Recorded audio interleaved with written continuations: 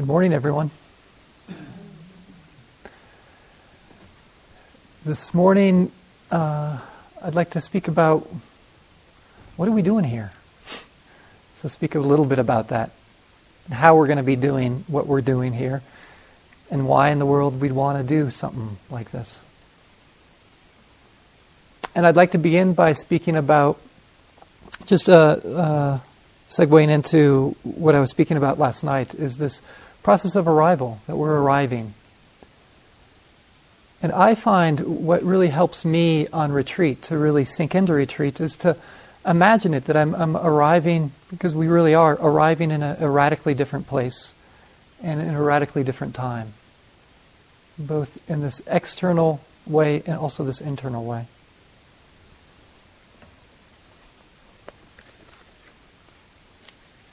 And for me, I think that's one of the powers of coming to Vallecitos, is that it really, for some reason, I think it really is the environment here, it gives me a sense of a different rhythm. And probably not such a hard thing to do when you imagine. We live in a crazy world, don't you think? It's really a radically different rhythm. So I want to share with you a description of the society that we live in, the type of people that we are. And the striking thing about this description is this was written by Alexis de Tocqueville in 1831. And he wrote this, actually, I don't know if any of you read Democracy in America. He comes over to America and has these wonderful insights about the budding of this country. And this is just the beginning of one of the chapters in this book. And he entitles this chapter, "Why the Americans Are So Restless in the Midst of Their Prosperity." He begins by saying, "In America, I saw the freest people placed in the happiest circumstances that the world affords. It seemed to me as if a cloud habitually hung upon their brow, and I thought them serious, almost sad, even in their pleasures. It is strange to see with what feverish ardor the Americans pursue their own welfare, and to watch the vague dread that constantly torments them, lest they should not have chosen the shortest path which may lead to it." A native of the U.S., someone who is here, an American, clings to this world's goods as if they were certain never to die. And they so hastily in grasping at all within their reach that one supposed that they were constantly afraid of not living long enough to enjoy them. They clutch everything. They hold nothing fast, but soon loosen their grip to pursue fresh gratifications.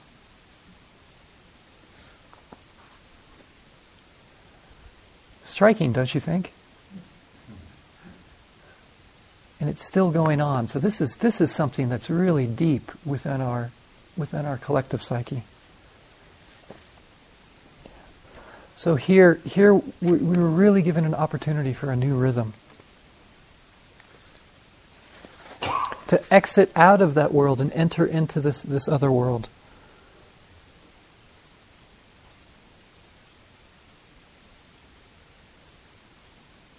It really gives us a break from these external influences, and it begins to allow us to, luckily, begin to develop a new relationship to some of these internal influences too, that drive us in unskillful ways.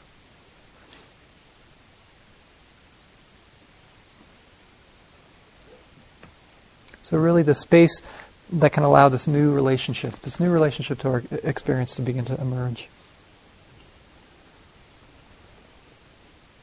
So what are we going to be doing in this new place, this new time?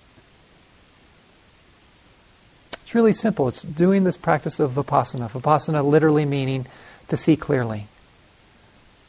Passana comes from the verb passati, which means to see, and then the V is usually translated as clear. So seeing clearly.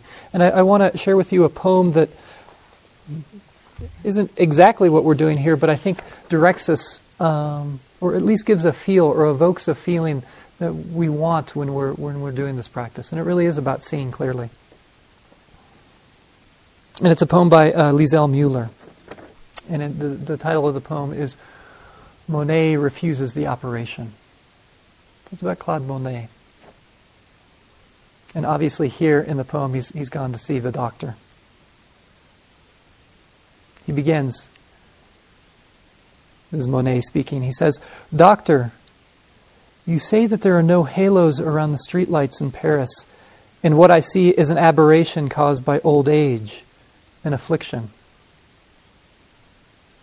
I tell you, it has taken me all my life to arrive at the vision of gas lamps as angels, to soften and blur and finally banish the edges you regret I don't see. To learn that the line I called the horizon doesn't exist, and sky and water, so long apart, are the same state of being. 54 years before I could see Rouen Cathedral is built of parallel shafts of sun. And now you want to restore my youthful errors? Fixed notions of top and bottom, the illusion of three-dimensional space? Wisteria separate from the bridge it covers? What can I say to convince you the Houses of Parliament dissolve night after night to become the fluid dream of the Thames? I will not return to a universe of objects that don't know each other, as if islands were not the lost children of one great continent. The world is flux, and light becomes what it touches, becomes water, lilies on water, above and below water, becomes lilac and mauve and yellow and white and cerulean lamps. Small fists passing sunlight so quickly to one another that it would take a long streaming hair inside my brush to catch it, to paint the speed of light. Our weighted shapes, these verticals, burn to mix with air and changes our bones, skin, clothes to gases. Doctor, if only you could see how heaven pulls earth into its arms and how infinitely the heart expands to claim this world, blue vapor without end.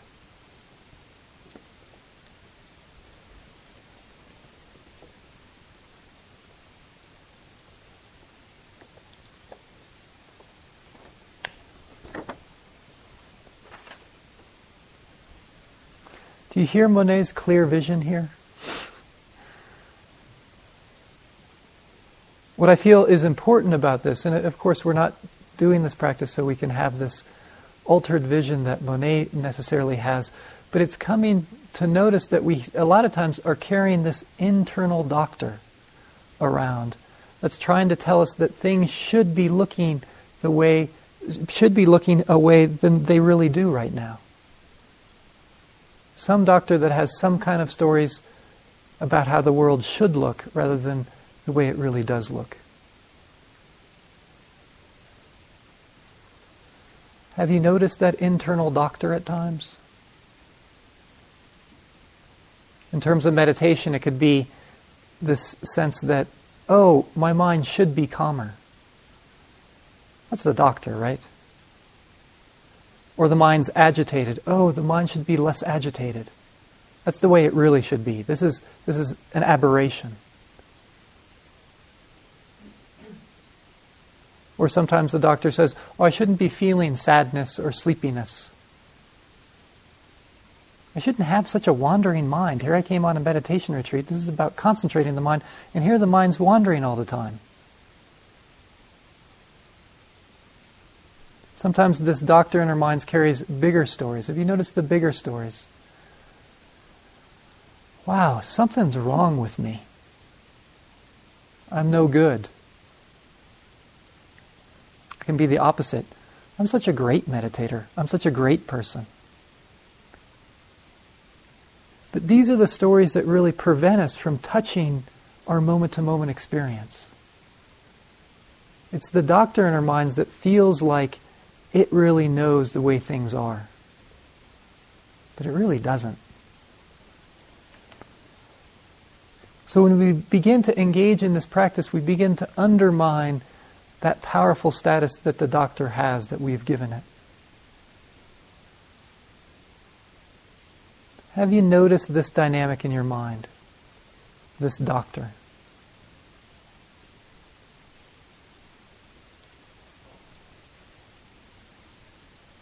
So with this practice, all we're doing is we're beginning to touch our direct experience, moment after moment, so that we're kind of going underneath that current of what I'm calling the doctor. Just one example of that. For example, if you're sitting here listening to my voice and you feel maybe your hands are touching your legs or they're touching each other, and you might notice there's a few different ways of experience that. We can have the idea or the thought or the description, my hands are touching each other, or my hands are touching my legs. But you might notice that's different than the simple experience of simply feeling your hands. Right? Do you notice that difference? There's the thought about it, but then there's the actual taste of the hands touching each other, or the hands touching your legs. We're resting more in that direct experience, rather than the description of the experience. And I want to be clear about this. When you're sitting in meditation, I'm sure your mind's going to conjure up all kinds of descriptions of what's going on in your experience. We're not trying to get rid of that either. So we're not even trying to get rid of the doctor. We're just trying to see clearly what's going on. So one example I give of this is it's as if I have the flashlight of my awareness. And I'm going to put more of the flashlight of my awareness onto the direct experience. For example, the direct experience of my abdomen rising and falling. And the mind might be creating descriptions about it or stories about it. And I'll notice that, but more of my attention is going to be on the direct experience, for example, of the breath. Or the direct bodily experience, maybe, of an emotion. So I'm not getting rid of description, but we're resting somewhere else with our experience. More that direct taste of it.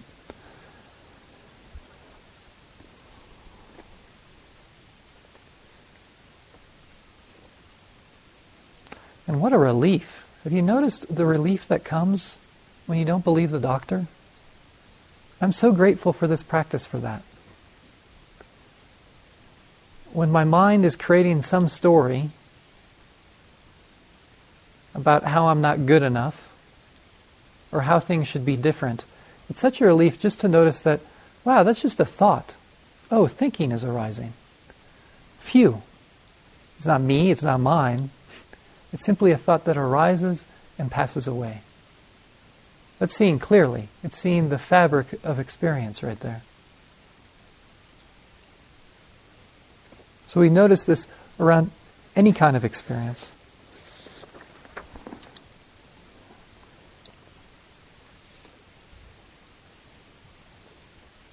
And what we're really doing is we're beginning to exit out of believing in this conceptual world that we live in so much. Concept is really important, but I think what happens is it begins to strangle the way we are in the world.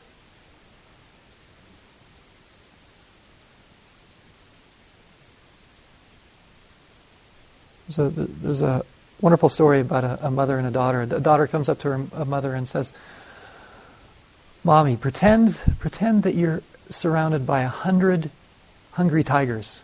So just pretend that you're surrounded by 100 hungry tigers. What would you do?" And the mother kind of thought about it and thought. She said, "You know, honey, I'm not exactly sure what I would do. What would you do?" And the little girl said, "I'd stop pretending."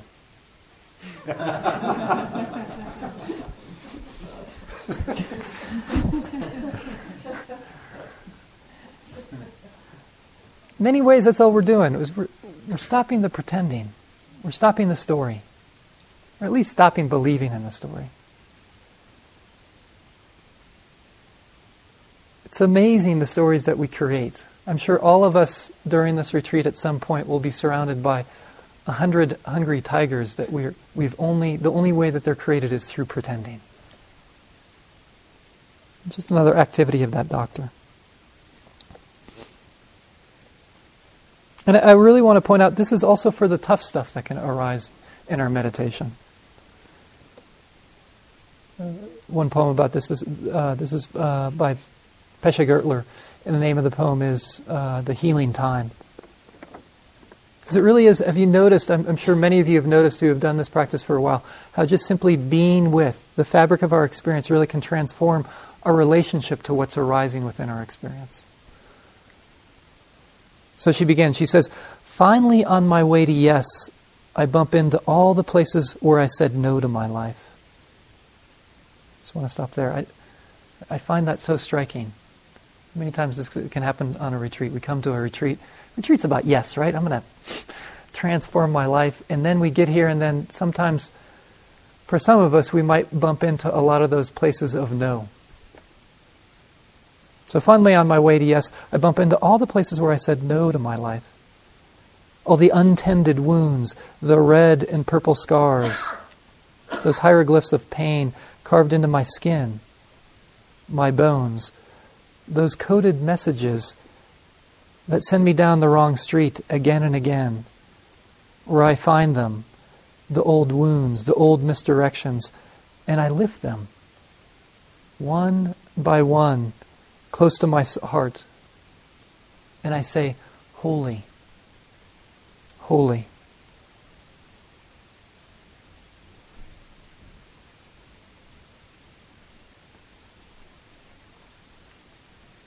Do you hear the transformation there? That when I take my old wounds, my old misdirections, and I lift them and I hold them close to my heart. Really, that's what we're doing here. I'm holding my experience close to my heart, so I have that kindness, that acceptance, I'm aware of it, and it transforms those old hurts into something that's holy, something that's sacred.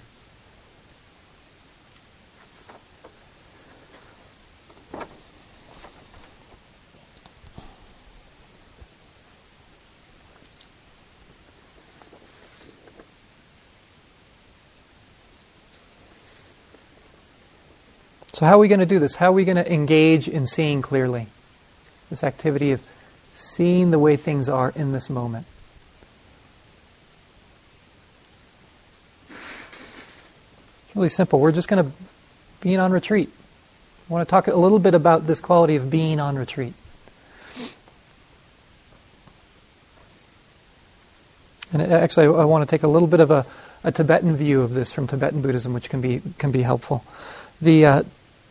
The Tibetan word for retreat is actually sam, which means boundary or boundary line, and they talk about retreat on these different levels. One level is this outer retreat, and what's meant by outer retreat is that when we go on retreat, we enter into an environment that's conducive to this practice, and we stay here. So we have a boundary around it. We're going to be here for the retreat. We're not going to go into Taos at night to check our email and to use our cell phones. This is the boundary. Here we are at Vallecitos. And so we have the outer retreat of being in the bounds of this forest. And just right there, I want to point out how supportive that is for our practice. Incredibly supportive. The outdoors. There was a Thai forest master by the name of the late Ajahn Mun, who just an impressive practitioner. He was this Thai monastic, and this was probably in the 1920s, maybe even around the turn of the century, where he was really sick and tired of the institutionalized monastic system in Thailand. And he basically said, forget this, I want to find a real teacher that's interested in awakening. And he said to himself, I can't find any real teachers here in Thailand, so I'm going to walk. I'm going to walk through the forest to Burma, and I'm going to find a teacher. First of all, that's a long walk, I want to point out. So he walks to Burma and travels all around Burma to find a teacher, and he can't find one. So he says to himself, I'm going to go back to the forest in Thailand, and I'm going to let the forest be my teacher. And that was his teacher, was the forest. And Ajahn Mun really was in some ways the big father of the Thai forest tradition that's really alive and kicking right now in the West and also still in Thailand. And a man that had a very deep and profound awakening. So the big teacher here is the forest here, the environment here. It's our outer retreat. That's where we can find support. And Eric and I will probably speak more about that later on. So that's our boundary. We're going to be bounded by the outdoors here. And then we have the inner retreat, which refers, to, at least in this Tibetan system, to conduct, which Eric went over last night, which is really this ethical conduct that puts a boundary on how we act, how we are together,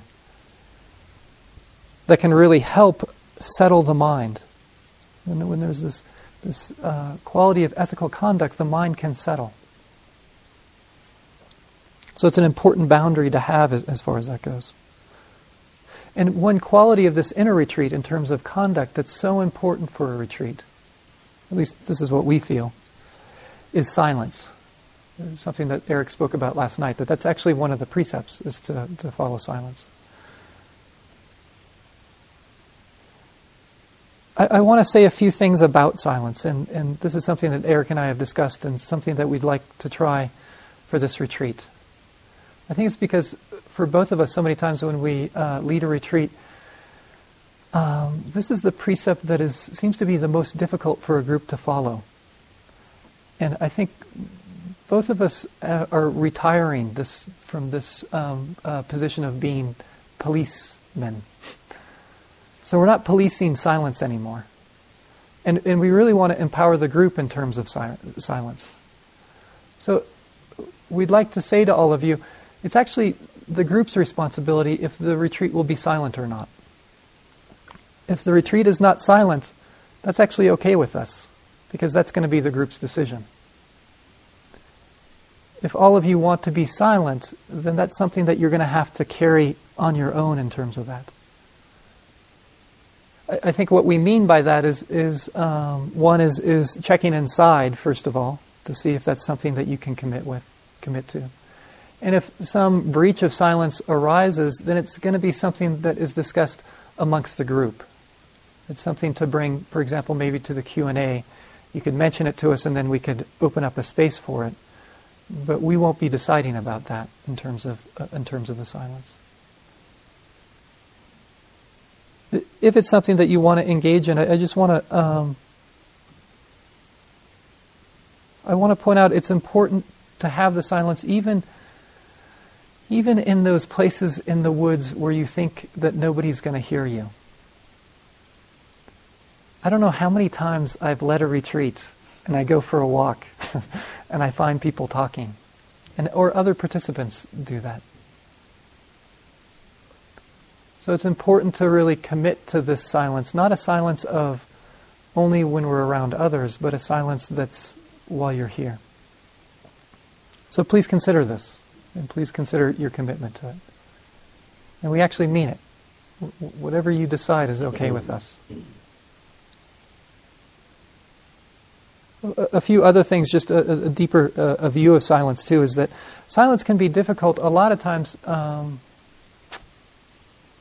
just because a lot of times interaction is the way that we begin to allow our systems to settle down. And I really want to normalize this. This is a normal activity. Just a reminder, which is an important reminder, that you are a mammal. You are a social mammal.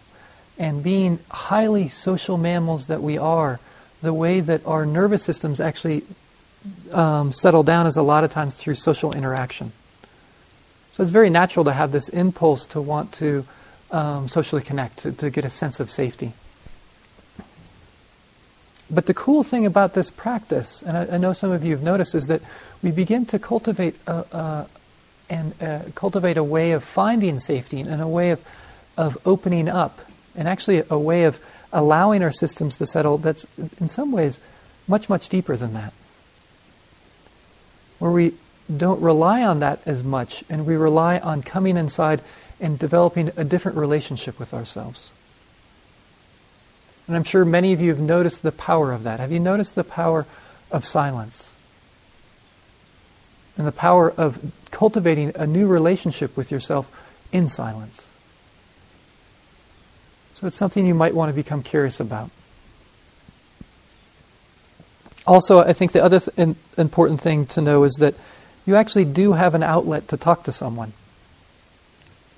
And that's Eric and me. As we were saying last night, we're available. We really are available. If something comes up that's difficult, don't be shy. The one thing that I want to offer all of you is to make this path easier than it has been for me. May my mistakes make your life a little bit easier. And I think Eric would say the same. That's one of our jobs, is to make the path a little bit easier. And there will be these practice discussions that you'll have with each of us during the retreat as well. So there is an outlet. We don't have to deny our mammalian heritage all the way.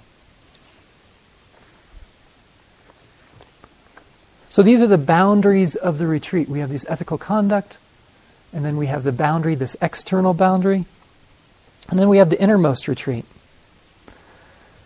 You know the cool thing about the innermost retreat? There isn't a boundary. There is no boundary at the level of the innermost retreat. Because the innermost retreat is something that happens within our experience. And within our experience, we don't need a boundary. So whatever arises, we're just going to allow it to arise. So we don't need to fuel what's arising. So if there's some fantasy that arises, it's not like we're going to be fueling it. But it's not like we're necessarily going to push it away. We might see fantasy, noticing fantasy, and come back to the breath. But it's not like we're going to have a fight with it. So maybe some kind of external boundary, but I encourage you to have no internal boundary.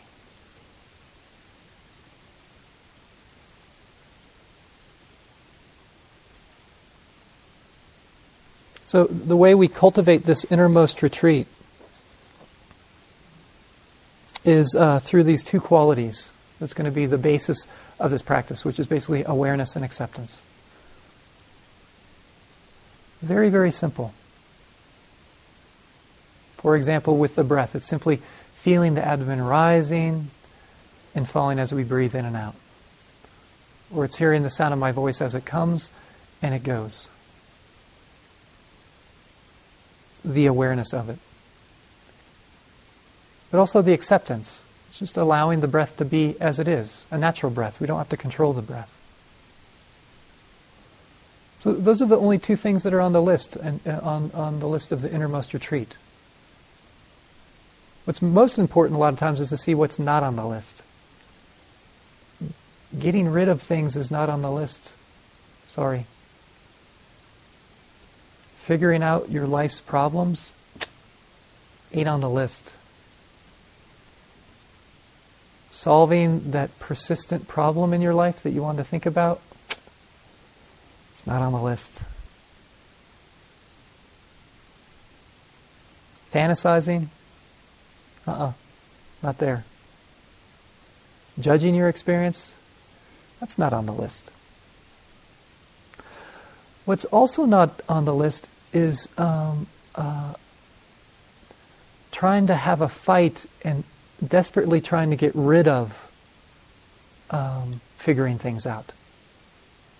Or getting rid of solving. It's noticing it and coming back to the breath. But we're not putting up a fight with those things, so that's not on the list either. One of the most important things that is not on the list also is we're not getting into this dynamic of judging ourselves for all these things arising.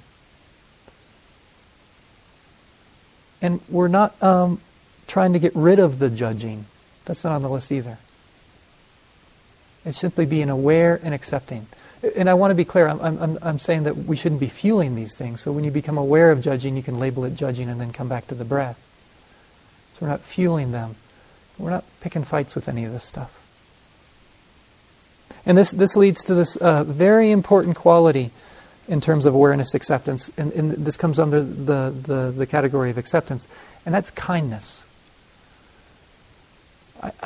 I am convinced now that kindness is the most important quality that we need in our minds when we go on retreat. It's just unbelievable how hard we are on ourselves. Have you noticed that? It's crazy. I really want to name that now. We're not here to cultivate more being hard on ourselves while we're here. If it arises, fine, be kind to that. I think last year on an outdoor retreat, a woman commented, I think this was an amazing, a fantastic insight. She said, I came to realize that I don't need to cultivate awareness towards my experience. All I need to do is cultivate kindness, because then awareness is right there. She really noticed that the true gateway to this practice, more so, is simply kindness to our moment-to-moment experience. That was so on the money. It's really right on the mark. So I want to emphasize that, and I'm sure we'll be coming back to that again and again. One of the things that can be helpful in terms of the kindness is just remembering that when Eric speaks or when I speak, the way we describe meditation, it's going to sound pretty straightforward and clear. It's just not going to be. This is such a messy process. And please remember that. It is so messy. With the breath, the mind wanders, you bring it back, your mind fantasizes about this or that, you fall asleep, you wake up, you judge yourself for a little while, then you come back to the breath. It's going to be messy. One image that I feel really embodies this quality of awareness and acceptance, or describes what we're trying to cultivate here, is an image I got from a Tibetan teacher. And he has this image of what we're cultivating when we're meditating is like we're the door person, like at a fancy hotel or something. And that's our job, is to be the door person. So if somebody comes to the door, our job is to open the door. It doesn't matter who comes. Your job is to open the door to whatever experience arises. So you open the door. Whether you like that person or not, you're going to open the door because you're the door person. That's your job. And that's all you have to do, is open the door. It's really important. And to see that person, or to see that experience, whatever it is. If it's a sound, or an emotion, or even a smell, or a sensation, you open the door to them. Some other important things, though, about being a door person is that when you're a door person, that means that you don't have the choice of shutting the door on some people and not on others. Your job is to open it to all the people, all the experiences that arise. Also, though, as a door person, you're supposed to stay at the door. So if somebody comes in, you're not supposed to follow them to their hotel room or to the bathroom or to the front desk. Because you're the door person. You don't work at the front desk. But you might notice that you'll forget that you're the door person, and then you'll go in to the front desk and you'll strike up a conversation with that person. Your mind will be lost in fantasies and thoughts and planning. That's usually when we've followed the person through the door. As a door person, we just need to open the door. So when you notice that your mind has ended up following someone into the hotel and your mind is wandering and fantasizing, you just need to remember, oops, oh, wandering, oh, fantasizing. And you can come back to some sensation in the body or to the breath. So just being that door person. Very, very simple. Just open the door. What can also be helpful is to see the details of the person that's passing by. So if it's hearing, for example, noticing how that experience comes and goes. Like, for example, the sound of a bird, it might have a certain pitch, it might have a certain vibration to it. It might affect the body in some way. It might resonate. There might be an opening of the heart. That's what I mean by seeing the details of the person walking through. That's really all you need to do. Very simple. And again, what I'm talking about around all this is the willingness to be the door person. We don't expect you to stay at the door all the time. That's a big setup if you think you're going to stay at the door all the time.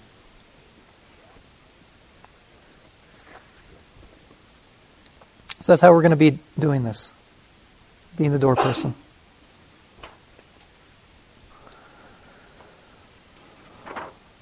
So why? Why are we doing this? Why are we here? I'm sure all of you have your reasons for being here. So I want to share with you just some general ideas around this. What's most important is that it means something to you personally. So these are some things that might resonate with you, and they might not. The way the Buddha spoke about this practice of being aware, the practice of satipatthana, this practice of these foundations of mindfulness, is that it's for liberation, it's for freedom. As Eric mentioned last night, that quote from Sayadaw U Pandita, cultivating a heart that's ready for anything. So many ways to describe this. So I just want to give a few that might fit.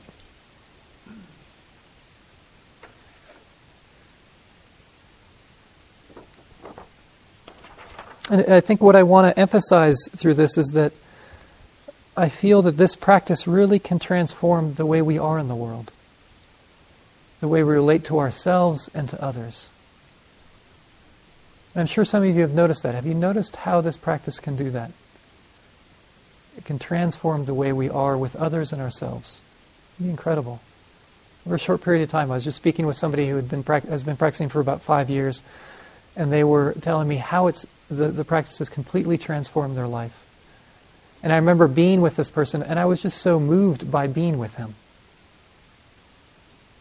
Really completely changed the way he relates to people and the way he relates to himself. So one description that I think fits with this, about being with another person, that I feel like that this practice can go towards. And this is by someone by the name of Eugene Genlin. He's writes philosophy, but also has written a lot about philosophy and psychotherapy. And what he's going to be describing here is more about what he tries to cultivate when he's sitting face-to-face with a client. But I feel like that this also speaks to what gets cultivated when we do this practice, what unfolds with this practice. So it's going to be in the context of psychotherapy, but I feel like it speaks more to our daily interactions with others, and the freedom that can come, and the power of what I would call awakening. So this is what he says. He says, I want to start with the most important thing I have to say. The essence of working with another person is to be present as a living being. And that is lucky. Because if we had to be smart, or good, or mature, or wise, then we would probably be in trouble. I just want to stop right there. That's pretty profound, right? Have you noticed that usually when we try to be with another person, we feel like we have to be wise? Or that we have to be smart or good or mature? Ever notice your mind do that? What a setup. And we kind of miss the point. We kind of miss the point that all we need to do is to be a human being with another human being. We need to be with them. That's what we're practicing here. We're being with our experience. When you're with the sound of my voice, or the sound of a bird, or the sound of the stream, you don't need to be smart, or good, or mature, or wise. You just need to be. What a freeing relationship that would be with another human being. So he continues, he says, but what matters is not that. It doesn't matter if we're smart or good or mature or wise. What matters is to be a human being with another human being, to recognize the other person as another being in there. And then he continues, he says, so when I sit down with someone, I take my troubles and feelings and I put them over here, on one side, close, because I might need them. And then I'm just here, with my eyes, and there is this other being. If they happen to look into my eyes, they will see that I am just a shaky being. I have to tolerate that. They might not look, but if they do, they will see that. They will see the slightly shy, slightly withdrawing, insecure existence that I am. I have learned that that is okay. I don't need to be emotionally secure and firmly present. I just need to be present. There are no qualifications for the kind of person I must be.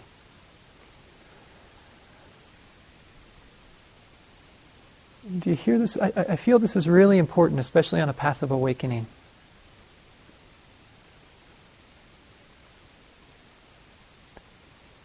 That he can be the slightly shy, slightly withdrawing, slightly insecure emotional being that he is.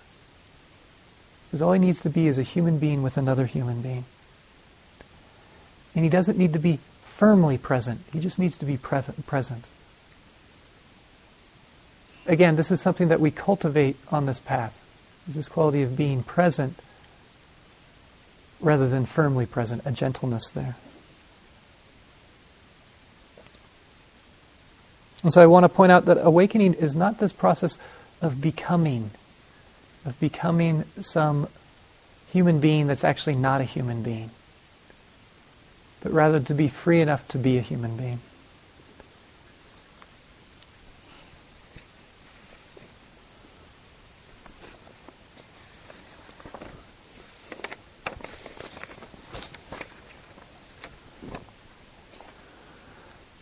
And just one last thing in terms of this quality of freedom. One of the things that some of you might have noticed through this practice is that through this quality of coming to see that we're just human beings and awakening to that, that we can start to go beyond the ways that we identify ourselves. For example, in that first story that I gave with the Buddha, he wasn't even identifying himself as a human being anymore. That there can be this quality of non-separation, of connection that can begin to arise within this practice of simply being aware and being kind to our experience. So as the Zen Master Dogen said, he said, I came to realize that mind is no other than mountains and rivers and the great wide earth, the sun and the moon and the stars. So again, that this mind is no other than those mountains out there, the river out there, and the great wide earth, the sun and the moon and the stars.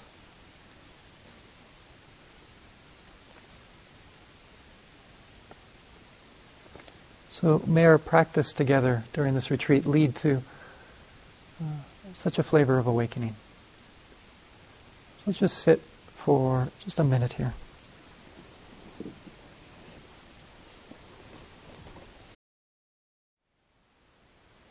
Thank you for listening. To learn how you can support the teachers and Dharma Seed, please visit dharmaseed.org/donate.